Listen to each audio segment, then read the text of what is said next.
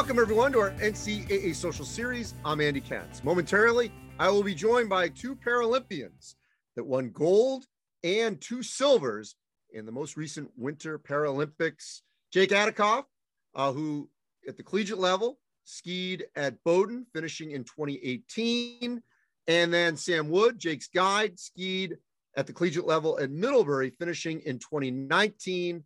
3 medals, a gold and 2 silvers. Jake, I'll start with you, and Sam, if you can tag team after. Just what was that like? Certainly the gold and the 2 silvers, but to come home with that kind of haul in the Winter Olympics. Yeah, it was an amazing couple of weeks that we had over there.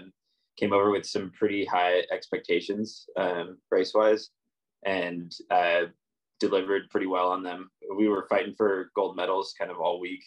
And they were very elusive. And then we got a gold in the final race in a team relay. And yeah, it was amazing. And it was so fun to do that with the team that we were skiing with. So it was a really, really incredible experience all around. Yeah, it was that gold on the final day of competition was the first relay medal that U.S. Nordic Paralympics had ever won. So really cool to be a part of that kind of historic moment, winning that gold, especially with some really decorated and amazing teammates, and Oksana Masters and Dan and Sydney. I mean, these guys are just like incredibly dedicated athletes. So to be able to be on that team and work with them was, it was definitely the highlight of the entire games. So. And Jake, this is your second Olympics, winning silver prior to that in Korea. Let's go first with the Nordic aspect of this. Help us understand, how it works in this event, Jake, and then Sam. Yeah. So in my class, I'm a visually impaired athlete. So I race with Sam as a guide. And in my classification, we use guides a little bit less for actually getting around the course because I can actually ski races by myself and have done that a lot in the past. We're much more focused on using this like guide athlete relationship to ski faster. So Sam and I have put in a lot of work this year, figuring out how to get around courses as fast as possible, using him to like set the pace and also to draft off of him. And so we've, built this relationship and have a lot of success just from all the time that we spent working together doing that. Mm-hmm. Yeah. Yeah, it's definitely a unique, guide athlete relationship. It doesn't really show up elsewhere in sport where my job is just to fully help Jake ski the best race he can. So, Jake's racing against a whole class of visually impaired athletes in the kind of categories descend in visual impairment, and Jake's in the least visually impaired category. So that means that he is skiing really quickly and moving really fast out there in course. So a lot of my job is just making sure that, we're skiing the right lines, right? Taking the best corners and just saving seconds wherever we can. So as you said, this is a very unique relationship. It's a very individual sport. So to you, Sam, first, how did you deal with checking that at the door and saying, you know what, this is more about Jake, making sure that he's faster, that he's safe, and to do this, correctly within, I'm sure, guidelines of what you can and can't do after a career of obviously being much more, which is natural in the sport, to be about yourself. Yeah, definitely. No, it was an interesting transition. And I think it's probably similar to the transition a lot of coaches have when they go from athlete to coach, which is suddenly the reins are out of your hands. I can't pull Jake or push Jake around the course. It's all under his own power. So I'm out there just trying to support and create, the best environment for him to have his best race every day in the same way that a coach does. I just get to be actually out there on the course. But yeah, it was definitely I had to take my foot off my own competitive, gas pedal, right? And kind of, really focus on, okay, what does Jake need here? we had figured out kind of a lot of nonverbal cues in ways that I could understand how he was skiing and, you know, where his energy level was at and, you know, how hard we could push in that moment. And so just being really receptive to those. And the more competitive I got, the less I would notice those. So really trying to shut that out and, you know, focus on Jake and understand that was, you know, yeah, we wanted to win and that was the way we were going to win. So, you know, I was still competitive, but that competitive drive kind of, you know, forced me into, you know, being more open and receptive to what was going on with Jake than, you know, in years past racing for yourself than in your own head, you know, So Jake, how did you meet to build this relationship? Yeah, so Sam came out to Sun Valley, Idaho, where I grew up, for a postgraduate year after racing in high school, and it was the same time that I was actually leaving to go to Bowdoin. He showed up and had a spot to live with my parents for the first month you were in town, and so we kind of met briefly then, and then we would spend summers training get together in Sun Valley. And also, you know, got to know each other really well skiing on the NCAA circuit on the East Coast. And yeah, formed a pretty strong friendship then. And then I kind of, just went from there.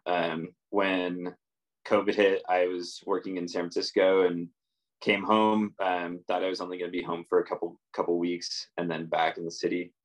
But I stuck around kind of through the pandemic, and Sam was again, we were both living with my parents again, which is obviously a really cool thing to do. But we were having fun, and you know, I was getting out. He was on the professional team at the time, on the professional team that we both ski for now, and so I was joining for training sessions and kind of slowly getting back into shape. And then a little over a year ago, it kind of came time to, you know, question, you know, what I wanted to do with skiing, figure out where I wanted to go. And yeah, Sam kind of proposed that we go at this together, and, you know, kind of relentlessly attack this year, training wise, and go for gold at the Beijing Games. What's interesting to me, you know, what's interesting is, let's say compare it to, you know, a track athlete who has a guide. You're on stable ground. There aren't, you know, especially if it's just a basic race or whatever, aren't many obstacles. In your sport, there's a danger element, and obviously, you know, there has to be trust. And I'm curious, even though you've got a good friendship that had been built, how did you guys build that trust on the mountain? I'll start with you, Jake, and then Sam, if you could piggyback after. Yeah, our trust mostly is in our communication. We talk through a lot of, you know, our ski races before we even get to the start line, and you know, that's when we decide on race plans and how to ski a course. So yeah, it's just been a lot of time like figuring out how to have those conversations and how to have them effectively. But yeah, it's purely communication, I would say. Unless you have anything to add. I think that's it. I think it's just, I mean, it's both communication and then also just a lot of time. I mean, like hundreds of hours spent training together at this point, whether just kind of more casually out for longer skis or, you know, really dedicated interval sessions. So it's both creating a really good plan before the race and then also having kind of this deeper knowledge of, okay, you know, how Jake skis, you know, where his fitness is at, like basically just what he's experiencing during that race. So that really became possible just because we spent, you know, that much time kind of training, you know, one-on-one, you know, and with our teammates, but really just focusing on, okay, how are we as a pair, you know, going to ski best? So, yeah. So look, Beijing, obviously there was a lot of questions because of COVID. Was it going to happen? You know, what was it going to look like? So help me here. Tell me, what was that experience like under incredibly strict protocols? Jake and Sam, you can just piggyback after. Yeah, I mean, we, you know, didn't really think too much about if Beijing was going to happen or not.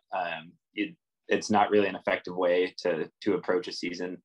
Beijing being the main goal of the season. So we just trained all year like we were going to be there, which in my mind was the only way to approach that problem. But leading up to Beijing, the COVID stress was extremely high. There was a 14-day, like, if you get a positive test, it's no flight to Beijing. So we were, that was probably the most stressful part of our race season, was just trying to stay healthy through, the 3 or 4 months leading up to it. And yeah, we got, both got, I would say, very lucky, no positive COVID tests, and got on the flight to Beijing. And then once we were there, COVID, I mean, must have been the most secure COVID bubble in the world. I don't think that there were any positive tests or positive cases when we were there. So it was pretty incredible to see that. Yeah, it was definitely a unique experience, but really, like, the USOPC had such a wealth of kind of knowledge and resources there, and people really dedicated to making sure that, we got through that process as, healthily as possible. And and then once we were in Beijing, we were testing daily, and there was always the chance of, either a false positive or an unlucky positive. But we made it through. It definitely at times seemed like the idea that we'd actually make it through the games without any false positives seemed ridiculous, right? But it happened. The whole team, made it through without incident. Everyone, on our team was able to compete, and we're really thankful for that. So yeah. All right, so I just want to wrap this up with going back to your college experiences. Jake and Sam, if you can, answer this, just how much did Bowdoin and Middlebury prepare you for the Olympic level competition that you've had great success in?